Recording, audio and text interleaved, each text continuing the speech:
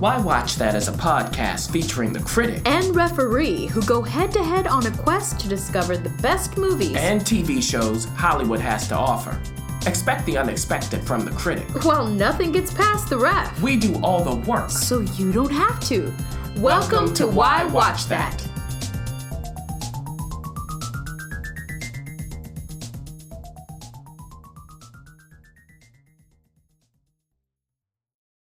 This episode of Why Watch That is supported by Entrepreneur Meal Plan.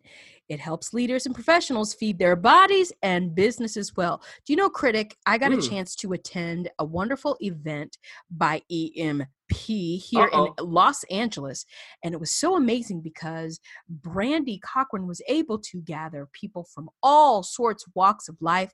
We were able to gather together, have real talk, and some real good food too. It was a hit. It's food for the soul and the body, which is so hard to find. So if you want to learn more about Entrepreneur Meal Plan, whether you're an entrepreneur or not, go to entrepreneurmealplan.com. The Why Watch That TV Talk.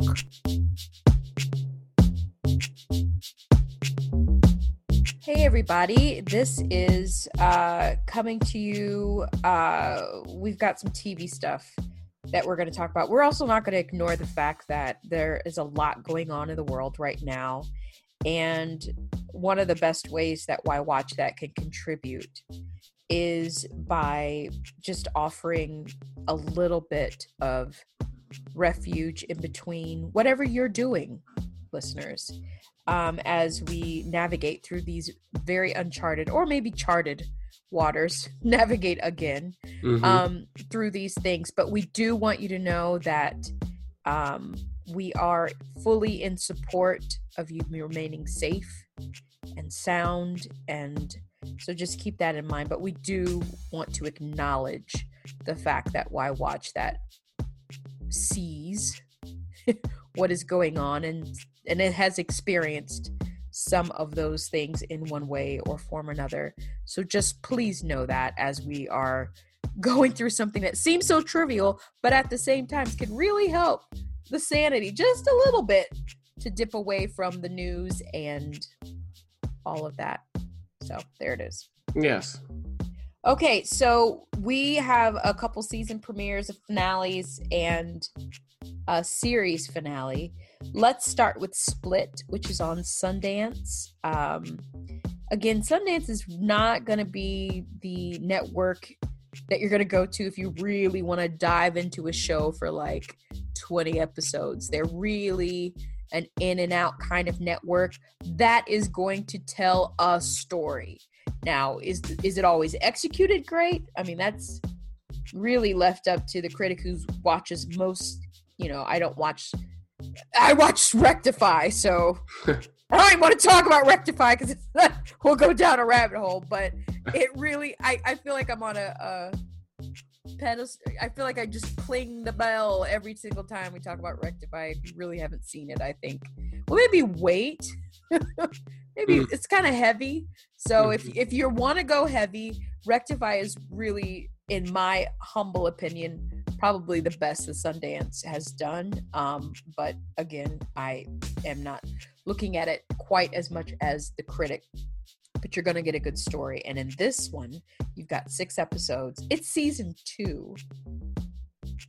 So this isn't something, they're continuing the story. And the question is it worth continuing? And how were the first episode or 2? Yeah, so we're actually, it's 2/3 done as of taping. So it's 2 more episodes to go. So I can really talk about it because I've seen most of it. So in this second season, first of all, the whole thing, this is about really a family, a mother and her 3 daughters, 2 of whom became lawyers like her in family law. And how do they actually move forward and become a major player in law? And this is, of course, in England here, because it's Sundance. We get a lot of things from across the pond on Sundance. So in season 2, we see that the oldest daughter, she wasn't working with mom and the middle daughter. But now they're all together because the firms have merged. And we know from season 1, the oldest daughter, played by Nicola Walker, Hannah, her husband was caught in a scandal. He was cheating on her and everybody knows it. Now, does she stay or does she go? They have kids, 3 of them. How does she navigate that? And the whole time, really for decades, she has also had a relationship, we don't know what kind, with another man who works at the firm with her. Okay, a man she knew before her husband, and who her husband knows. They're all friends. What's going on? What's going to come to fruition? And what is going to be Hannah's response to her husband's infidelity? Also, her mother, they're trying to push her out. They're saying, hey, it's time to retire. But is she ready to go? The middle daughter, she's having some relationship issues of her own, and she gets some news that's unexpected. The youngest daughter, well, she's married and she's trying to have a child with her husband, but they're struggling. Does that change or not? And along the way, just as we saw in the first season, in the second season, there is one major case that Hannah has to handle. And this time it's a couple who's famous.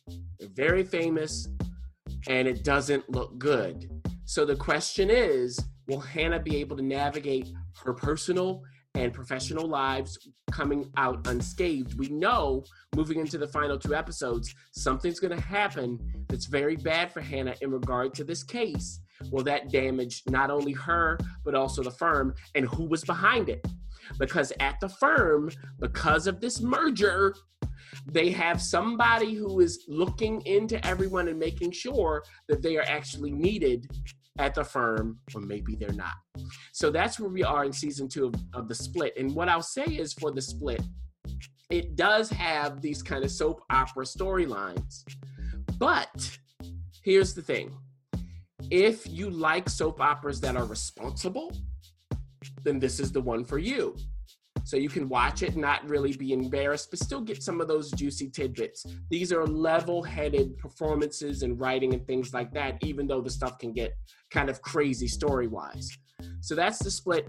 I enjoy it. Do I love it? I wouldn't say I love it, but I enjoy it. It's a nice kind of show to watch now. It's not quite like anything else, and it's respectable as far as the execution. Let's move on to another season of Homecoming, which stars Janelle Monáe and Chris Cooper, love him, along with the returning stars from the first season, Stephan James, who was really, leading the charge with that, along with Hong Cho, on Amazon. Now, remember, the first season, it was based on the podcast of the same name, and it starred Julia Roberts and Stephan. Now Janelle Monáe is taking the lead in this, and again, this is not something that you have to spend a lot of your time watching, meaning it's only about 6 or 7 episodes, and you can kind of go in and out. Now, remember, the first season of Homecoming was a little, it's kind of a it's strange, shall we say. It was shot strange, executed strangely. The folks from iRobot were a part of that making and having it come to be. We'll see if season 2 is as equally artistic, shall we say. And, it's Janelle's first lead of a TV series. So curious to see what's going on here. Yeah, and after moving from season 1 to season 2, the whole creative team is a little different, okay? So, Sam Esmail is still executive producing, but, it's not him doing it. So what happens with this transfer? That's the question. Well, like you said, Janelle Monáe is the lead this time, and what we see from the beginning is she wakes up and she's in a little boat in the water. She doesn't know where she is, who she is, what's going on. In the distance on land, she sees a man. Hey, she says, help me. He walks away. What's that about? So as she figures out a way to row herself back to land, she tries to figure out what's going on. Who is she? What's going on? She finds some little clues. And all of this leads her back to a little place that we know from season 1, a facility run by the Geist Group. And they have this homecoming center. And we know from season 1 with Stephan James's character, who is a military vet, that they were experimenting on them with a drug for PTSD and so on. So this season really just picks right up after the end of season 1. And Janelle Monáe, well, how does her character even relate to any of this? She doesn't even know who she is. Now, she does have a relationship to these people, but what is it? Hong Chau's character, Audrey, who we saw at the end of season 1, who showed up and told Bobby Cannavale, essentially, you're done. I'm taking over. What's her story? You figure that out. Also, who's the person who owns this? There's a character played by, Chris Cooper, who is behind all of this, but is he really behind all of it? Also showing up here is Joan Cusack in this season. She's somebody from the government, I'll put it that way. What does she have to do with this? So that's really the question. The question is, as you're watching it, who is Janelle Monáe's character? Who is this person? How does she tie in? And what do we know more about what we saw in season 1? Also, what about Stephan James's character? What's going on with him? Because I'll tell you, he, of course, is connected to Janelle Monáe, but how? That's the question. And that connection did lead to her having no memory. But does she get it back? So I'll say for this season, instead of 10 episodes, it's 7. So it's even shorter. And these episodes are, around 30 minutes. So it's not a lot to watch. I did enjoy from the beginning watching Janelle Monáe's character trying to figure out how she fit into the story. That to me was interesting, and they don't belabor the point. A lot of episodes, I was like, oh, that's the end. Oh, okay, moving on to the next one. When you kind of get to the end and it starts becoming clearer what's happening, I didn't quite have as much fun. I wasn't quite as interested anymore by the end, but again, it's a really quick watch. So if you watch the first season and you're interested in this, you can watch this. It's pretty quick again, but just know it might peter out a bit at the end. Great advice. Moving on to the second season of Ramy. Now, if you don't know anything about Ramy, at the Golden Globes, I believe he did quite well. It's on Hulu. Again, it's the second season, 10 episodes about, but no one really was waving the flag with Ramy. But out of nowhere, it started to pick up, and he got his recognition as the star of the show. I can't remember what else the show got, but I know that he received an award. Listen, it's coming back. So Hulu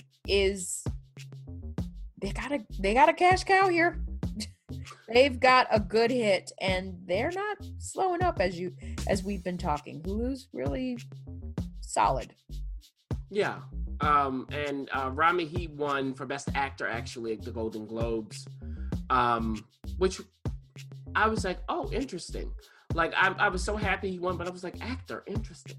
Now. Well, but he's not the only, that's not all he does, though, which is interesting. That's why it's interesting. Exactly. And I would have given it to the show. Now, this season, like you're saying, Ref, Ramy, he wrote or co-wrote every episode. And he directed 4 of them. So he was really involved in behind the scenes, even more than the first season. Of course, he did writing then and some directing, but he did it even more in season 2. And what we're seeing in season 2 for Ramy, the character, is, again, he's trying to figure out really his place in the world. Who is he? What kind of relationships can he even be involved in? He's very unclear what's his relationship to God, his religion, to being an Egyptian American and a Muslim, and being with his family and trying to get his own family maybe, and getting, what is he doing at work? Like, all of this stuff comes to a head, and he really figures out, or maybe he's told, that he does have problems, especially when it comes to relating to women. So what's that all about? He does have issues with sex that he needs to work through. And we know something really just shocking happened at the end of season 1 when he went to Egypt and was staying with his cousins, with his family members there. What in the world, and how does that come forward into season 2? Now, in season 2, Rami gets a little heads up from one of his friends at the mosque. His friend says, hey, I'm leaving this mosque. I'm going to another one. He says, I gave them my 2 weeks notice and I'm leaving. Yeah. All right. He wants to go to be a Sufi. So he's like, Rami, you should come with me. You would like it. It's cool. Now, the difference in mosques is stark. For instance, at this Sufi mosque, they don't separate men and women. They worship together. The actual sheikh at the mosque, the person at the head of it, is a black man played by Mahershala Ali. Oh, goodwill. You know what? I did see posters. Yeah. So Rami almost has this codependent relationship with Mahershala's character. He's like, I need you, please guide me, tell me what to do. I'll do whatever you say. Now, how does the sheikh respond to this? Because the sheikh hears Rami's story, and is he really pleased? I mean, he can't really show it, but he's like, okay, Rami, you need some help. And eventually the sheikh goes, I don't even think I'm the one to help you. Instead, I want you to take this dog. Okay, let the dog guide your spiritual journey. Why? Where did this dog come from? Because Rami, and as this is going on, is also trying to help people. He's trying to become a positive influence. And he does meet a young war vet who's having trouble. He met him at his friend's restaurant. The friend wouldn't give the guy a job. He said, I don't really trust him. Rami figures out a way to get him a job at the sheikh's mosque. But what comes of that? Also, the sheikh has a daughter. And this daughter is very smart, but she's very serious about her religion. And because of certain events, the mosque is in trouble financially. They have a backer who wants to pull out. So the daughter's in charge of going to get this money. And how does Rami help with that or not? And then what happens in the end? Because we know it all comes back to Rami's relationships with women. In addition, we don't just see Rami's perspective. We also, as we saw in season 1, we get an episode for his mother, who's still a Lyft driver, or is she? Because she has problems with saying things to people. We see the perspective of his father, who wants the best for his son and his daughter. But what's that struggle like for him? We see Rami's sister, again, in a different light from season 1. She's still having some problems of her own. We see this season Rami's uncle, who is abrasive. And this is his mother's brother. So they're kind of peas in the same pod, not knowing how to talk to people. But we get to understand what's really going on with this uncle, and so on and so forth. So in Rami, you get a very specific story of, hey, a young Egyptian American man. And that's what the selling point is. If you want to go through him dealing with his spiritual journey and everything else, struggling with certain other things and making some big mistakes, some big ones when you cringe, well, then this is the show for you. Comparing it to season 1, season 2 is probably not as good, but I still really enjoyed it. I mean, this show, again, it's about half an hour per episode. It's 10 episodes total. I binged the whole thing at once. It was nice to see Mahershala playing this role and really trying to figure out how can I keep my composure with this young man and guide him or not. It was nice to have, his daughter come in. That was a nice little angle that we had here in addition to everything else. So if you liked season 1, I would say definitely check out season 2. But the point about season 2 I also want to make is season 1, it really came out of nowhere. this was really something fresh. We didn't even know what we were getting. Now you kind of know. So that's a part of why season 2, you might go, okay, I really like that, but maybe I didn't love it as much as season 1. But if you saw season 1, watch season 2. If you haven't seen season 1, you can start it, but know this is a show for adults, especially thematically. All right, moving on to some season finales.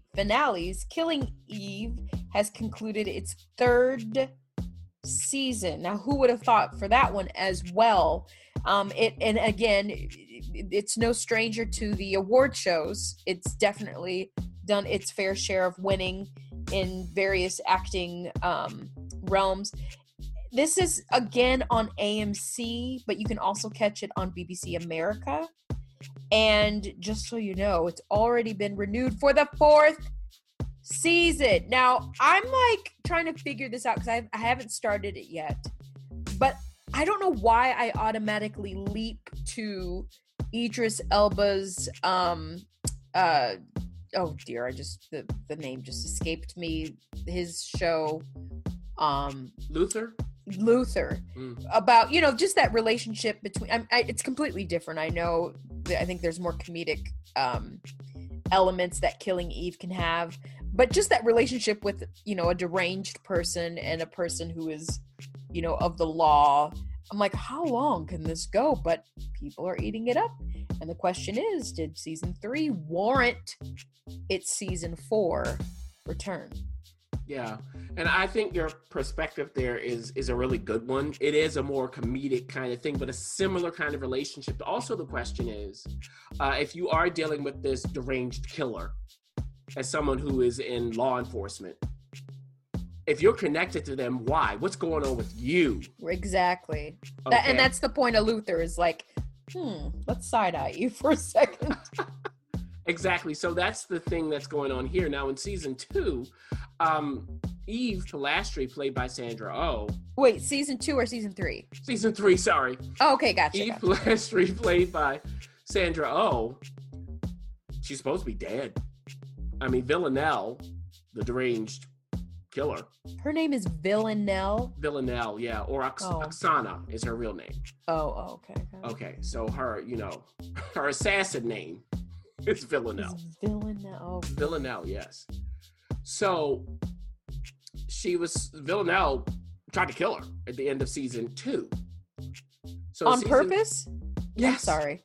Point blank.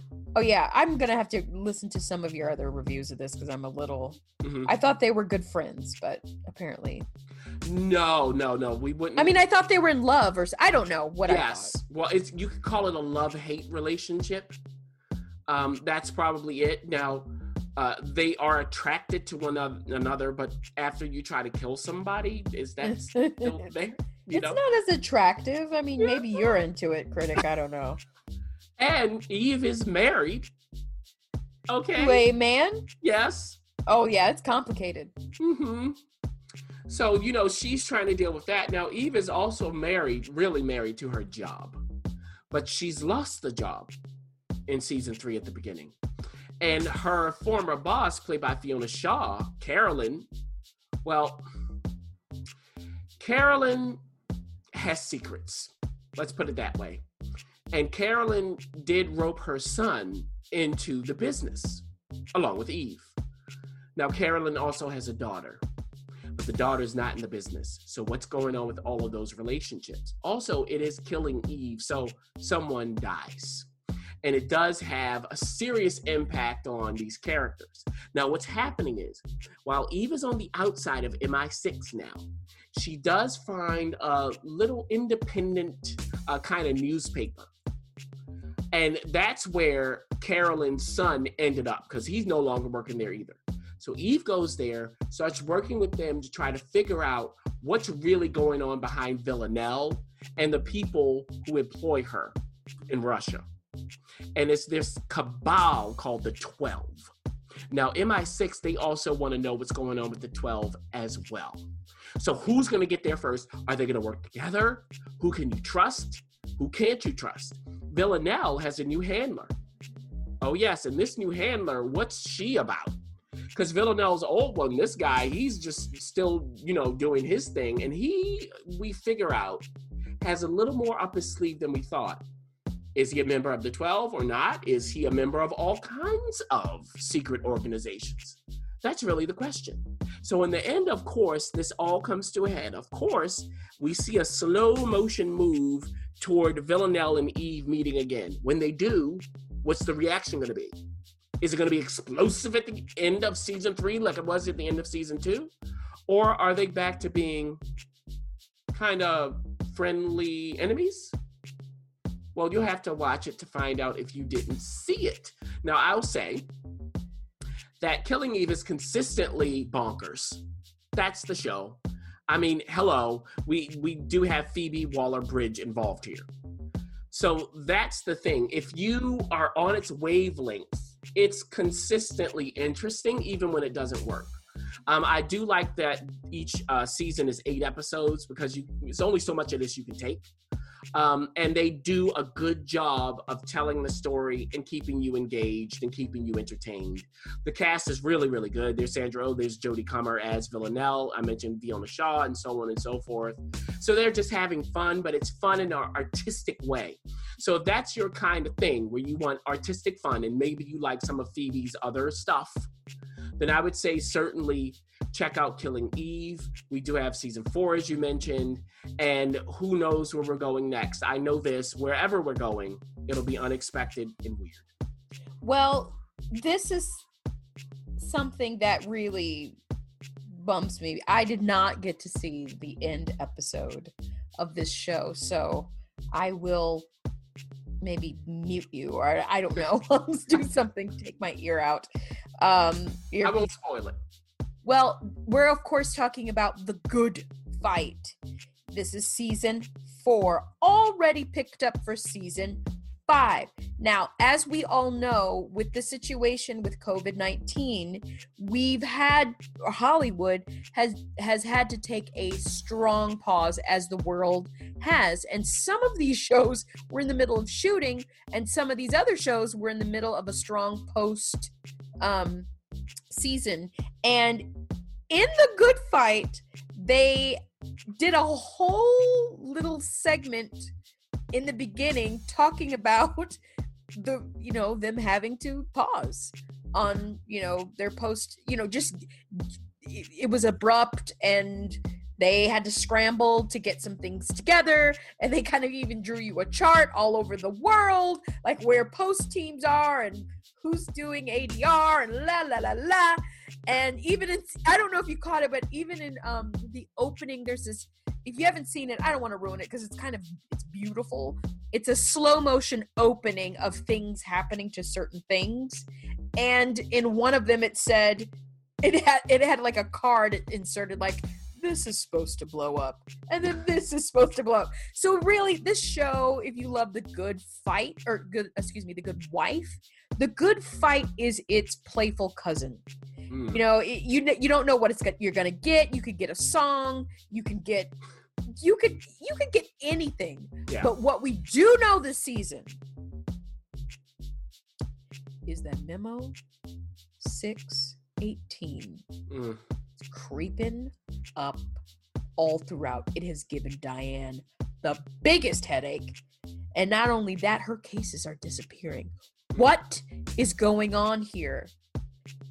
Now, the episode I saw tried to explain it, didn't quite understand it. The question is, by the time we get to the end, is Memo 618 exposed? Who's behind it? And what does that mean going forward? Yeah. Can it be exposed? Well, that's a good, especially when you watch that penultimate episode. It seems seems like the tentacles are deep.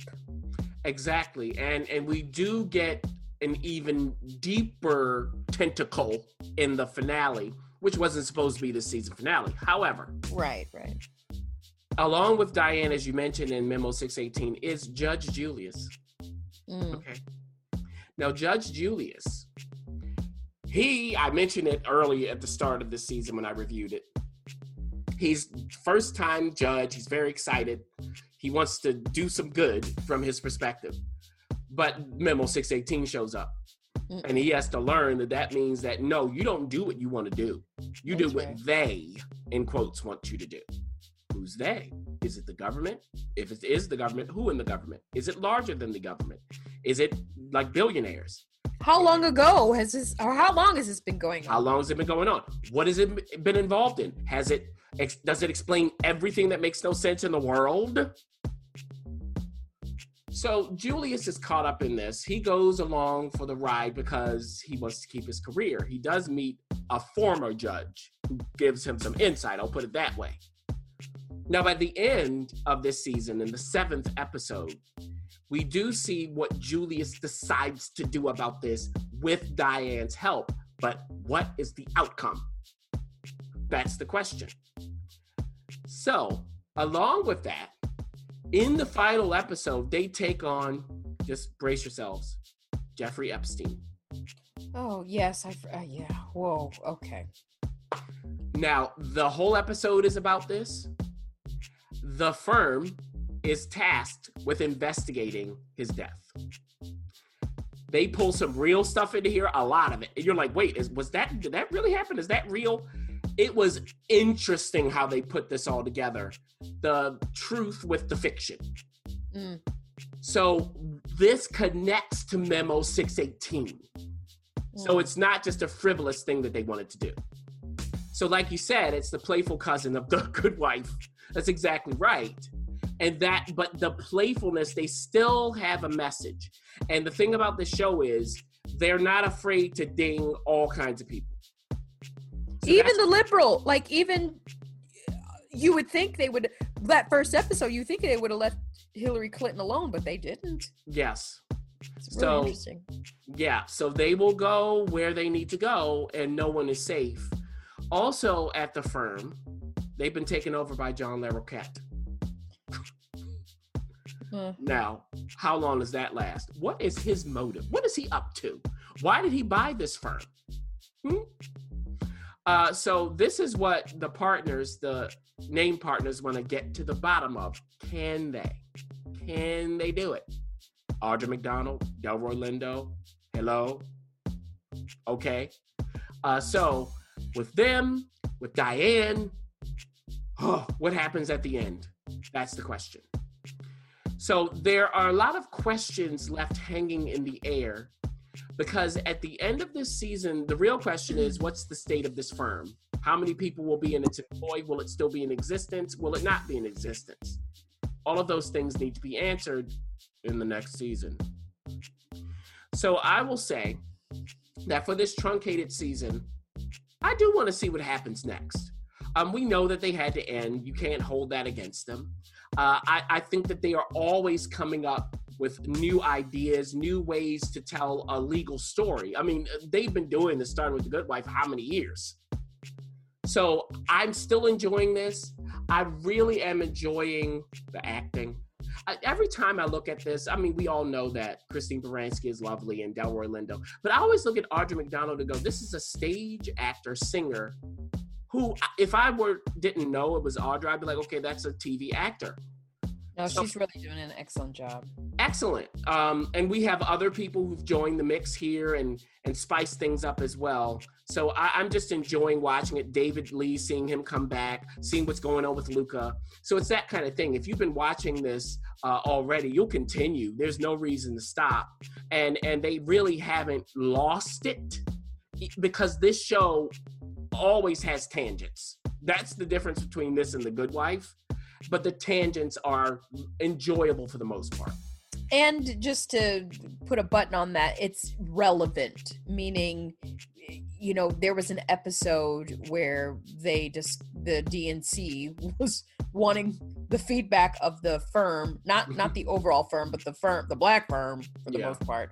And boy, those conversations got really, really interesting to the point where some words started flying out and you'd be surprised by the time you get to the end of the episode what happens as a result of those words flying out and who, you know, was most vocal in that. So anyway, all that to say, The Good Wife is definitely worth if you're already getting CBS All Access, because we know that Viacom CBS is starting to merge all their content on that platform, my suggestion, and the critic may disagree, but I really would suggest that if unless you're a Star Trek fan, that's different, but I would start here.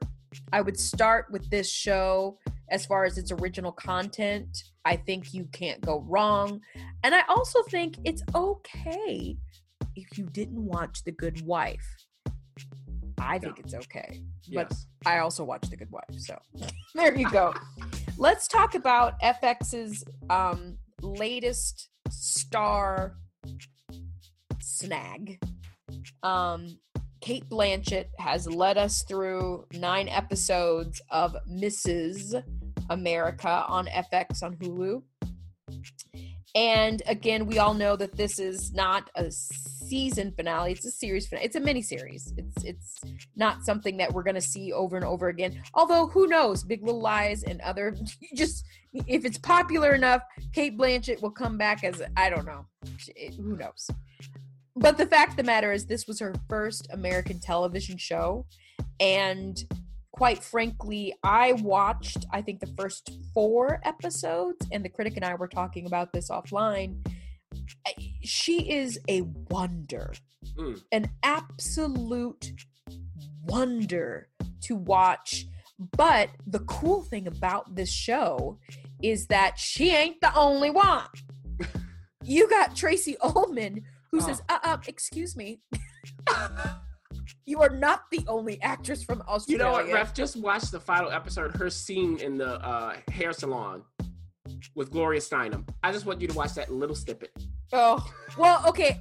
I have an opinion about Mrs. America. I had to fall off because it just got a little too wide angled for me. I was really enjoying this battle between Kate Blanchett's character and specific women, not just kind of going on a tangent with other women, but for the sake of Kate, I may check out that last scene. But you did finish it, though. Mm-hmm. Yeah, and like you said, it is a mixed bag stylistically. Like, watching it over the episodes, you're like, what is this show? But before I get to that, Kate Blanchett plays Phyllis Schlafly, who is a smart conservative woman who is against the ERA, the Equal Rights Amendment. And this is during the 70s. So they're trying to get this ratified. 38 states have to pass it for it to be become, law of the land, or an amendment, I should say. Okay. So, at the beginning of the series, this is happening. These states are signing on. Things are looking good. The progressive movement is feeling very confident until Phyllis shows up. And Phyllis wasn't even focused on it. No, she wasn't. Until Sarah Paulson's character gave her some materials to read. Now, for Phyllis, is she really against the ERA? Or does she spot it as an opportunity for some other things that she wants to get done? That's always the question. And her character is so interesting because she really lives a progressive life, but espouses regressive ideas. And it's that, along with Kate Blanchett, that makes this show. It's that internal conflict. So when we go to the other side, the progressive side, it just doesn't have as much steam. Yeah.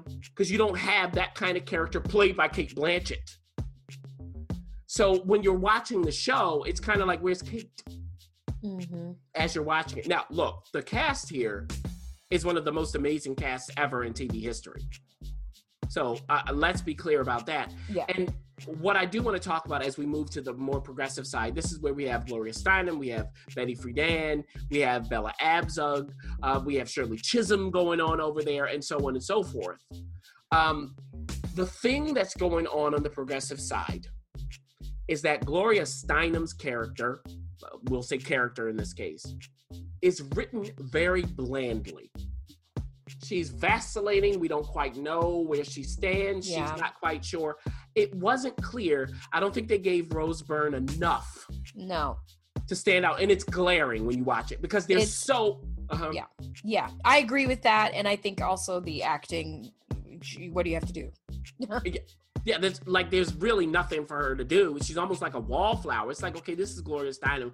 I mean, even if Gloria Steinem was that, write it differently. Okay? Agreed. Yeah. And plus, she's in the area with all of these vibrant, strong characters. Right. Tracy Ullman. Oh my gosh, I can't even. She could have her own show. I actually would like to see it. But about her dating life. You'll have to see the episode. That and the interaction with her ex-husband / I'll take that. And the other thing about her character, Ref, is there is dimension. There's internal conflict a bit in there. They didn't go all the way with it, but there is. Because she ain't down with everything that the progressives are down with, and she will say it. Yes, that's when the show it's at its best. It's not just internal conflict, but the internal conflict in the groups. When things are gray, when it's not quite clear, that's when it comes to life, and that's when you give these actors something to do. Tracy, she was never off. Never. I just her and Cate Blanchett, when she's talking, she's like, look, I mean, did you read my book? I mean, I'm the one who started this movement in the first place. Okay. I mean, it's just great things going on. Even they did a parallel, Ref. We were talking about how they had a debate between Betty Friedan, played by Tracy Ullman, and Phyllis Schlafly. They then did another debate after that with Phyllis and somebody else from the progressive movement. That went a little differently. So it's just when they are there, it works. It's just you don't know what you're going to get from episode to episode. And I do want to say this as well. I mentioned Cate Blanchett. I mentioned Tracy Ullman. I also want to highlight Sarah Paulson.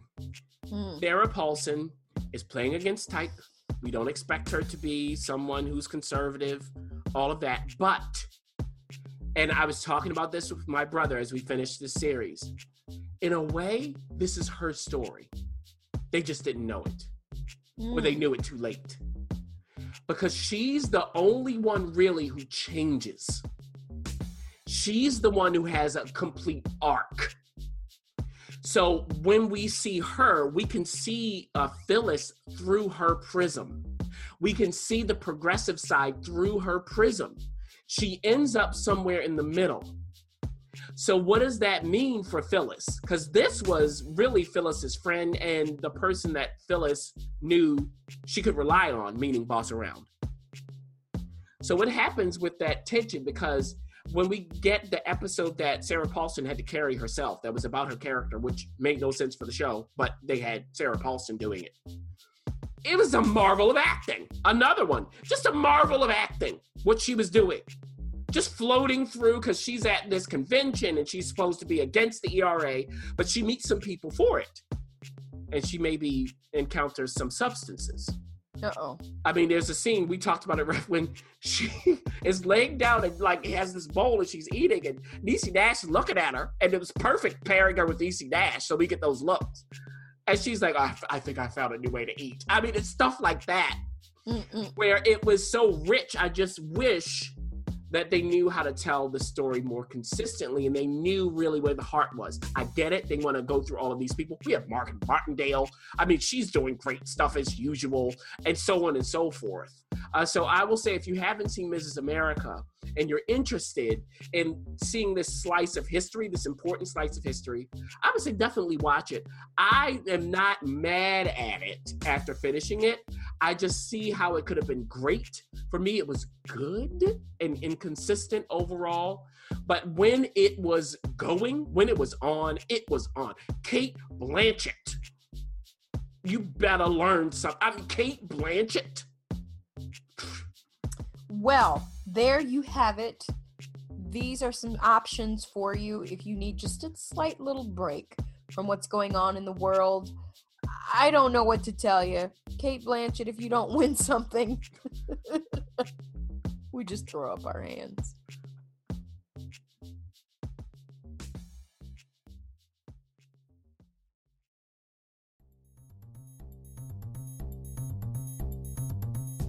Thanks for listening.